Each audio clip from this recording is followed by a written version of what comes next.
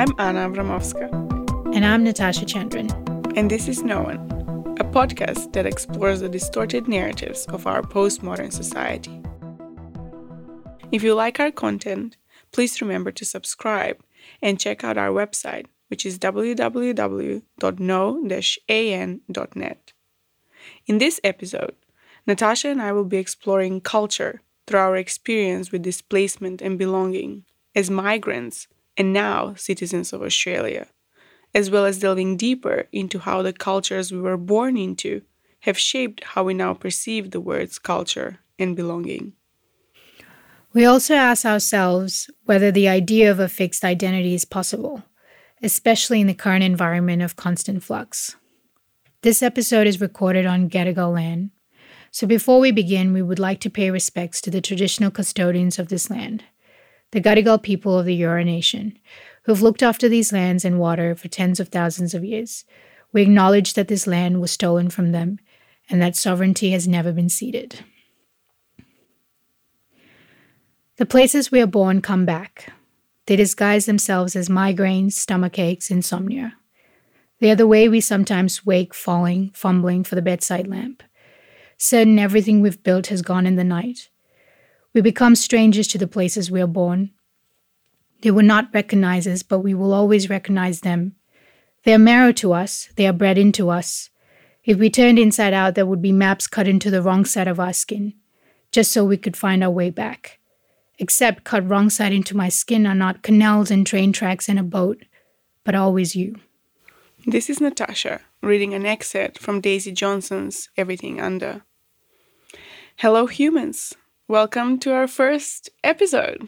Hi, Natasha. Hi, Ana. How are you? I'm good. Yes, thank you, everyone, for carving out a little bit of your time to listen to us. Yes, thank you. I think Ana and I both found this episode particularly challenging because we wanted to find a neat, coherent way to describe culture and belonging, which is impossible because culture and belonging are multifaceted, complex, and not singular experiences. Yeah, we realized, I think, very quickly that it was virtually impossible to talk about culture and belonging without talking about ourselves. And in saying that, we realized that at the same time, we also didn't really have the luxury, unlike humans that come from the status quo, white dominant Western cultures, to talk about ourselves without contextualizing our experience to our histories and where we came from. Yeah, I think being non-white in Australia as an Australian is still confounding to a lot of people. I've learned through my 10 years of being in Australia that I always have to explain my existence because I don't present as what most people think an Australian should look like. Which is very strange considering Australia's migration history, right? I mean, everyone here except our indigenous peoples are from somewhere. I mean, they came from somewhere. And lest we forget, white Australia policy. But let's just not go there. That's Yeah, not today. Another episode. Yes. So everyone, let me tell you a little bit about Ana, how Ana and I met. I think we met 3 years ago, right? I think it's 4 now. Oh my God. So strange because it feels like it's been a lot longer. I know. We met at Sydney Uni in a literature unit, and I think the rest was pretty much history, right? Yeah. But really, when Ana and I met, we were both in this transitional phase of calling into question everything we were once certain of. And I think your 20s generally are a period of, growth, chaos, uncertainty, where you're constantly trying to figure out your place in this world. And if I could describe my 20s in one all-encapsulating word, it would be a whirlwind. That's interesting, a whirlwind, I think. And yeah, I think that in that case, I think we were experiencing the same kind of weather conditions. I think it's really interesting that both you and I had arrived in Sydney at the same age. I think we were like 18, 19. And in the same year. Yeah, that's right. And it's very serendipitous. And Also bizarre that we used to go to that same cafe, Jet Cafe, the QVB. Jet Cafe, yes. Oh my God, yes, at the time, we didn't know any better. That's true, so true. Now I wouldn't go to the city unless you pay me money. Yeah, we probably did pass each other, like, unbeknownst to us, that we would meet each other 7 years later. Oh my God, yes. Yes. And it's interesting because we had moved back to Sydney after a longer period of being away. I think you had gone to Malaysia after your marriage disintegrated and had then moved to Perth, right? Yes, yeah.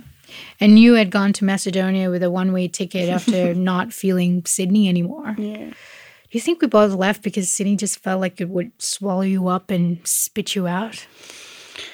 Yeah, I think I had felt that, the social isolation that migrants usually feel. And it's not really about finding and making friends. I mean, we all do that. But for me, it was about finding my people. And I think after a while of being in a new city, you kind of need to find your tribe. Yes. And, just people that you can relate to. And on top of that, I don't really think that Sydney is built in that way. I mean, the social architecture of this city is centered around work mostly. Yes, absolutely. I mean, I grew up in a fairly smallish town in Malaysia, just like you in Macedonia, where, everyone kind of knew everyone. And Sydney isn't anything like that. And I think I felt there was a value difference between me and this city at the time, and leaving felt like the only way forward. Yeah, it's so true. So Natasha and I have this very mystical parallels in our lives. Yes, we do. So we had both left Sydney at the same time, but then we had both decided to come back. And not only that, we had both decided to come back to university at the age of 27. Yes. After feeling disillusioned with our careers, our relationships, and I think to a large extent ourselves. I think if anything, that period, at least for me, is defined by questioning and doubting everything I've ever known. Yeah, any creative output that I've personally loved and gained wisdom and insight from were always the kinds that were born out of struggle and discomfort. This podcast came from this place where we were trying to redefine ourselves and our understanding of the world around us and our place in it. And I think the idea of belonging is inextricably linked to the people you care deeply about. And for me, it wasn't just bound up in geography and culture. For me, it's tied up in relationality and relating to you about your lived experiences and seeing mine through them. I was able to understand my lived experiences. Yeah, I totally agree. Yeah, I think this podcast is a product of the two of us, like, questioning, challenging all the narratives that society had conditioned us to believe were true. And our resistance to fit into a particular mold became, I don't know, like a very comfortable and a very nice thing after meeting each other. Yes. Because I think we figured out, even though we came from very different spaces, my liberation was somehow bound up in your liberation. And through our mutual understanding of each other and our histories, we were able to work together to unshackle ourselves and belong. Yeah, it's like what Leela Watson, and I think she's an Indigenous activist and academic, says, and I'm paraphrasing here: if you've come here to save me, off. But if you've come because your liberation is bound with mine, then let us work together. Yeah, that's well put. And yeah, so in saying that, I think that was the beginning of a great romance. Absolutely. So yes, we hope you enjoy this exploration of madness.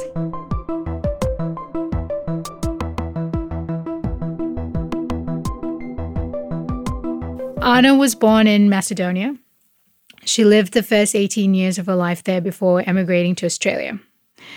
Ana, what about living in Macedonia made you question the duality of belonging and non-belonging? So, technically, I was born in Yugoslavia. I grew up in Macedonia. I mean, without moving because Yugoslavia had ceased to exist. And now, technically, I love that word. You know how it means according to facts, but it usually has this kind of argumentative connotation. That's like, right. Not really. Yeah. Well, technically, Macedonia, the Macedonia that I grew up in, doesn't really exist anymore. It's North Macedonia now. So I don't know. I think I was a child in a very complicated, fluid space. Yeah, and an adult still in a very complicated space, I would say. Yeah, that's definitely still true, especially now. Yeah, and even though Macedonia had separated peacefully from Yugoslavia, I think almost everyone had family and friends that were dispersed through the Balkans. I think in the Balkans during this transitional period, the youth, and I mean, I can only talk about the youth, was faced with the horrors of war, westernization, and the impetus to solidify national identities. And I think that created this drive to just other each other. I mean, the West, you know how the West had set this standard that to exist and be acknowledged, you had to define yourself against the other. Yeah, that's right. You have to create the other. But on top of that, I think the right to self-determination as well has always been contested for Macedonians. And our status was always referred to as, I mean, I think still is, as the Macedonian question. So I think that informed or must have informed my way of thinking about belonging to some extent always as a question. But never quite as an answer. Yes, yes. And you were a child when these moments in life-defining transformations were taking place. And I know from what you've said and told me, you know, in our various conversations, you had trouble understanding belonging because you were in a country that was in the midst of trying to define its own identity. Yeah, that's true. And I think childhood is a very productive space. Yeah, that's right. In which you kind of first become aware of what are the determining categories for identity, whether it be gender, sexuality, class, nationality. That's so true. As a kid, space in which you grow up is where you engage and interact with whatever is happening around you to better understand those categories and perhaps form an identity, right? Yeah, exactly. I mean, for example, I don't know, I was aware of the violence that was happening around me, and I wasn't yet able to understand how that was affecting or will affect me and my future. I guess in the Balkans, as with any society that has at some point been marked by violence, we all have these collective memories and trauma from what transpired that I think we're still healing from. But I think the individual stories also happen in those in-between moments, moments that are not solely marked by war or violence, but also by friendships, shared experiences, and community. And so belonging or non-belonging for me were not defined against the backdrop of nationality, culture, or geography. I mean, for me, but mostly through people, ideas, and relationships. Absolutely. I can, completely relate. It sounds like we had very similar childhoods, albeit very different. My childhood in Malaysia was marked by my difference. And I was made aware very early on, I think when I was 7 or 8, of this difference through the color of my skin not being the right color. I think I remember at school I was often called Kaling, which is a derogatory term used to refer to people of South Asian backgrounds in Malaysia by other Malaysians. So it was made very apparent to me that I was somehow different. I didn't know how, but I knew at a very young age that I did not belong. So even in Malaysia, there's this center, kind of like a dominant group against which you were othered. Is that correct? Yes, absolutely. Yeah. So would you say that living in a country like Malaysia, like multiracial, multicultural, and of course multilingual, has solidified your understanding of culture? Good question. I think, if anything, it has made my ambivalence to it more pronounced. We, usually think that diversity is only about inclusion, but in my experience, it was also about exclusion. Though growing up, the sentiment was always about one Malaysia, racial harmony, and unity, but is also still, and I think still is, very steeped in institutionalized racism. And we see this with public universities like UITM, University of Technology, MAR, systematically excluding the admittance of Chinese and Indian students solely because of their race. Oh my God. And that's just one example. So, growing up as a minority in Malaysia, and Malaysian Indians make up 7% of the population. And most of our immigration to Malaysia was different to that of other races, as we were mostly brought by the British. So from a very young age, I was constantly told to go back to where I came from, a place I've not even been to, India. Even though my family have been in Malaysia for 3 generations. So I think for me it was very clear that as a child, this place here was not a given. It wasn't a birthright of which I had an incontestable claim to. It's funny when we think of culture, you immediately associate it with where one's from, one's citizenship. So true. And for me, that realization that my citizenry was now negotiable on a cultural and social level solidified this understanding that I just didn't belong there. You know how you and me, we always talk about this need to explain and justify why we had decided to leave our countries of birth. I mean, which is in itself an ordeal. And not that you should explain yourself as to why you had left, but would you say that this othering or this position that you felt you were in was a significant factor? Yes, absolutely. Like I said, my parents lived in the time, and to a large extent, my sister and I as well lived in the time of the rise of Malay ethno-nationalism. So we were groomed by my mother at a very young age that leaving was the only option. If not, our ambitions would be stifled. And, from what you've told me, you left for similar reasons, albeit different circumstances, right? Yeah, that's true. I think the effects of what had transpired in the Balkans were felt mostly, I think, in the destruction of our education and economy. I mean, as a kid, you don't really think about that, but then as you have to go to uni or you have to go to school, you kind of realize what's going on. And you had a lot of people who saw this period of transition and uncertainty as an opportunity, maybe in a bit of a negative way, like corruption. You have war profiteers and all kinds of illegal organizations. And that kind of shifted the value system, because that now meant that they were, what people were looking up to. I mean, not everyone, of course, but I can confidently say that anyone that has insane, exceeding amounts of wealth in Macedonia is sitting on blood money or is directly implicated in the current state of affairs of our country. But back to your question, as my little rant. Go for it. I think I definitely felt that I couldn't fulfill my ambitions if I had stayed. I mean, not that I have now, but Hey, we're here now.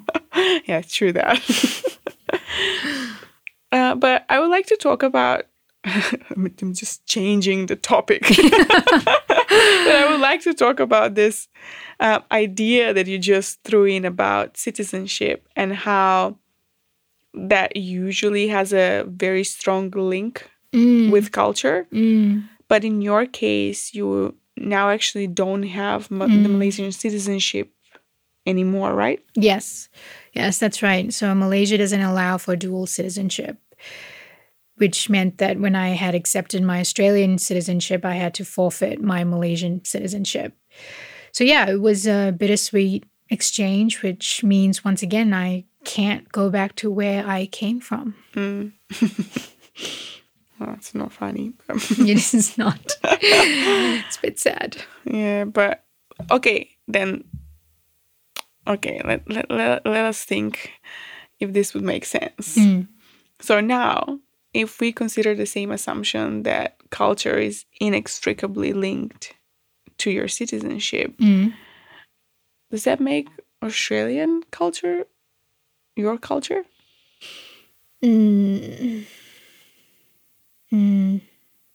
Not quite. I think in terms of legality, yes, but culturally, I do not feel like I have a claim to Australianness. I mean, do you? Yeah, not really. And I think also it depends. I think I asked this question a bit wrong because I think it also depends what is meant by Australianness. Yes. Right? Yeah. I don't know, but I personally find it very strange when Australian culture is always equated with shrimps on the Barbie, I don't know, crocodile Dundee, Dandy, what is it? Yes, Dundee. I know, the Melbourne Cup charade. Yes. I mean, what about the 75,000 years of culture that we have, but somehow fail to acknowledge, as if there's this collective amnesia when it comes to our indigenous peoples? Yes, absolutely. You know, it's almost impossible for us, and especially as migrants, to claim Australianness, I think, without acknowledging that we're living and existing on stolen land.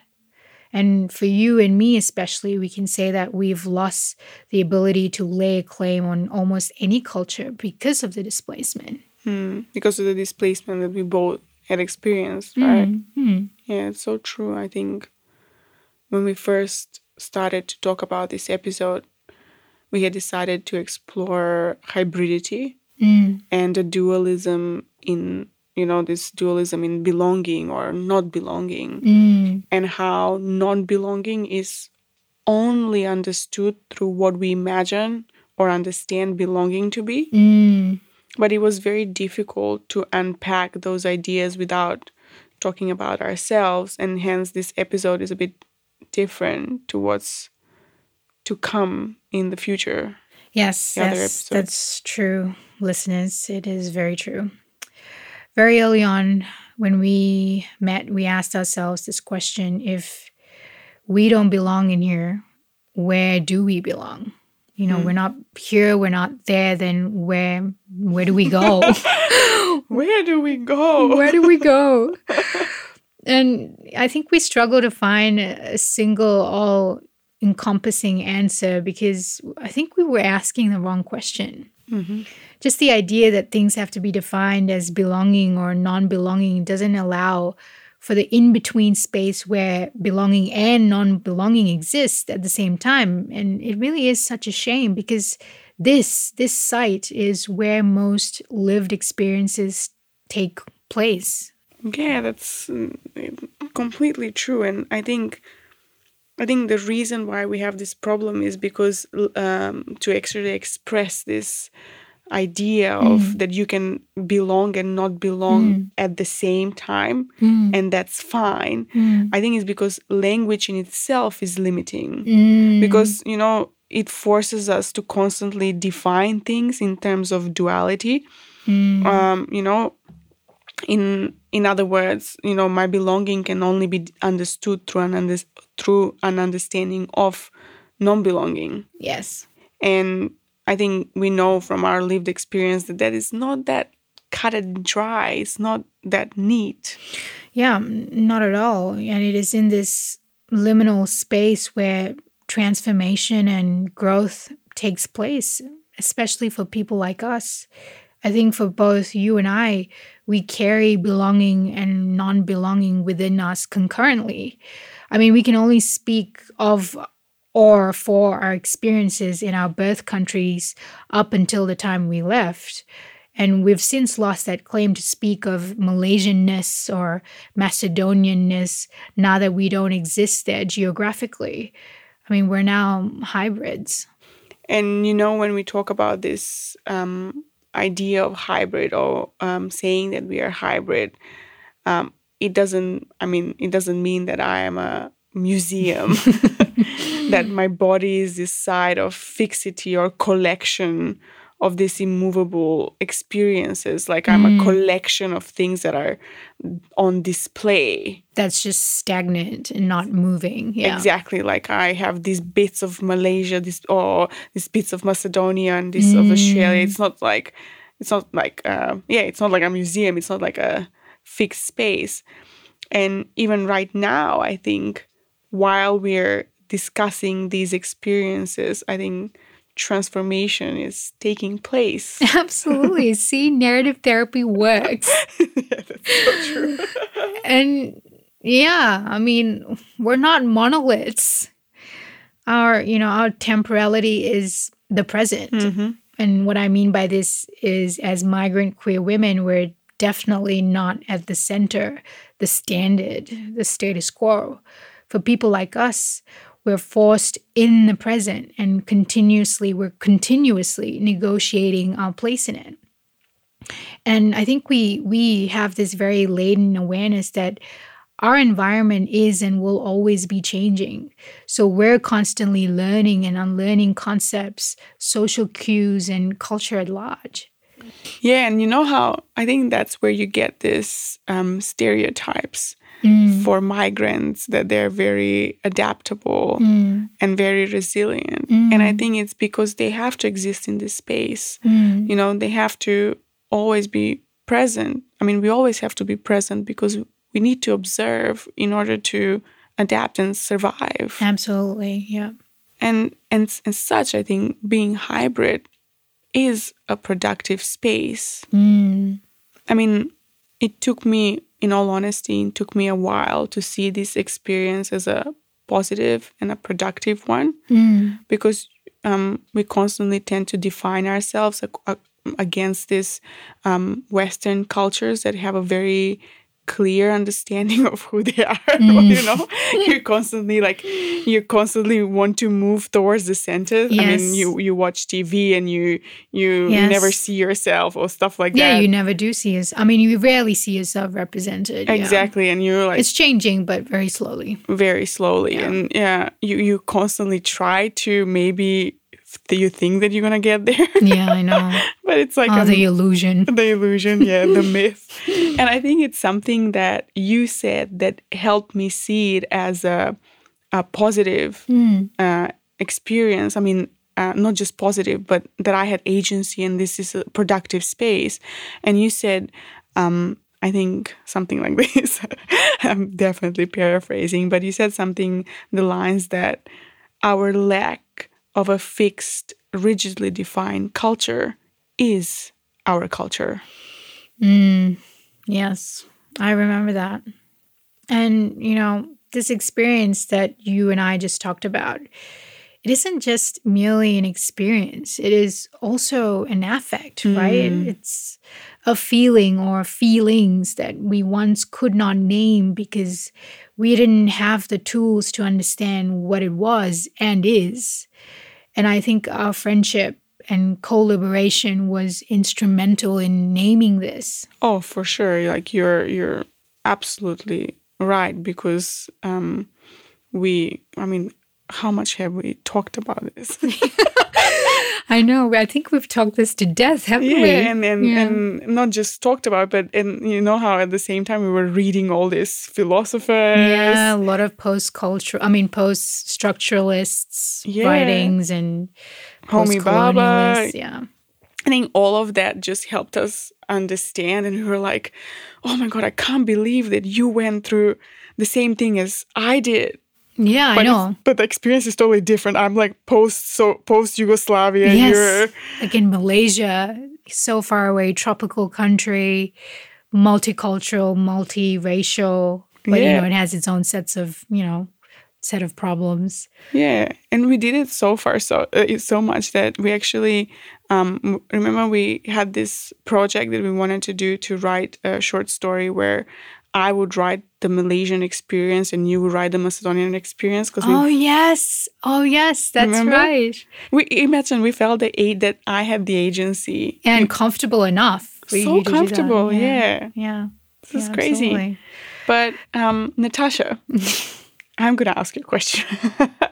So here we go. For the sake of our listeners, can you, no pressure, try to explain what does being hybrid mean to you? Gee, thanks, Ana. I love you. Well, I think fundamentally my hybridity is tied to the understanding of myself through others. I think as human beings, we're social creatures, right? And to live in a world as sovereign entities divorced from everyone else is, at least I think, it's naive and false. I agree. To define myself as solely Malaysian against all other nationalities or a woman against man, these dichotomies, they don't allow for the rich tapestry of human experience, which happens in the in-between, in the liminality, in the liminal space. And I think the profundity of human experience is through our relationships to one another. And in our case, it was through our friendship. And it was through engaging with you about your lived experiences that I could then contemplate and untangle my own, and vice versa. Yeah, so true. Well said. You did that very well. Well, no pressure. I had to try. Yeah, I think it kind of made me think of Rumi and one of his poems. He says, beyond ideas of wrongdoing and right doing, there is a field. I will meet you there. Yeah, gets me all the time. So humans, let's all meet there. Yeah, let's meet there.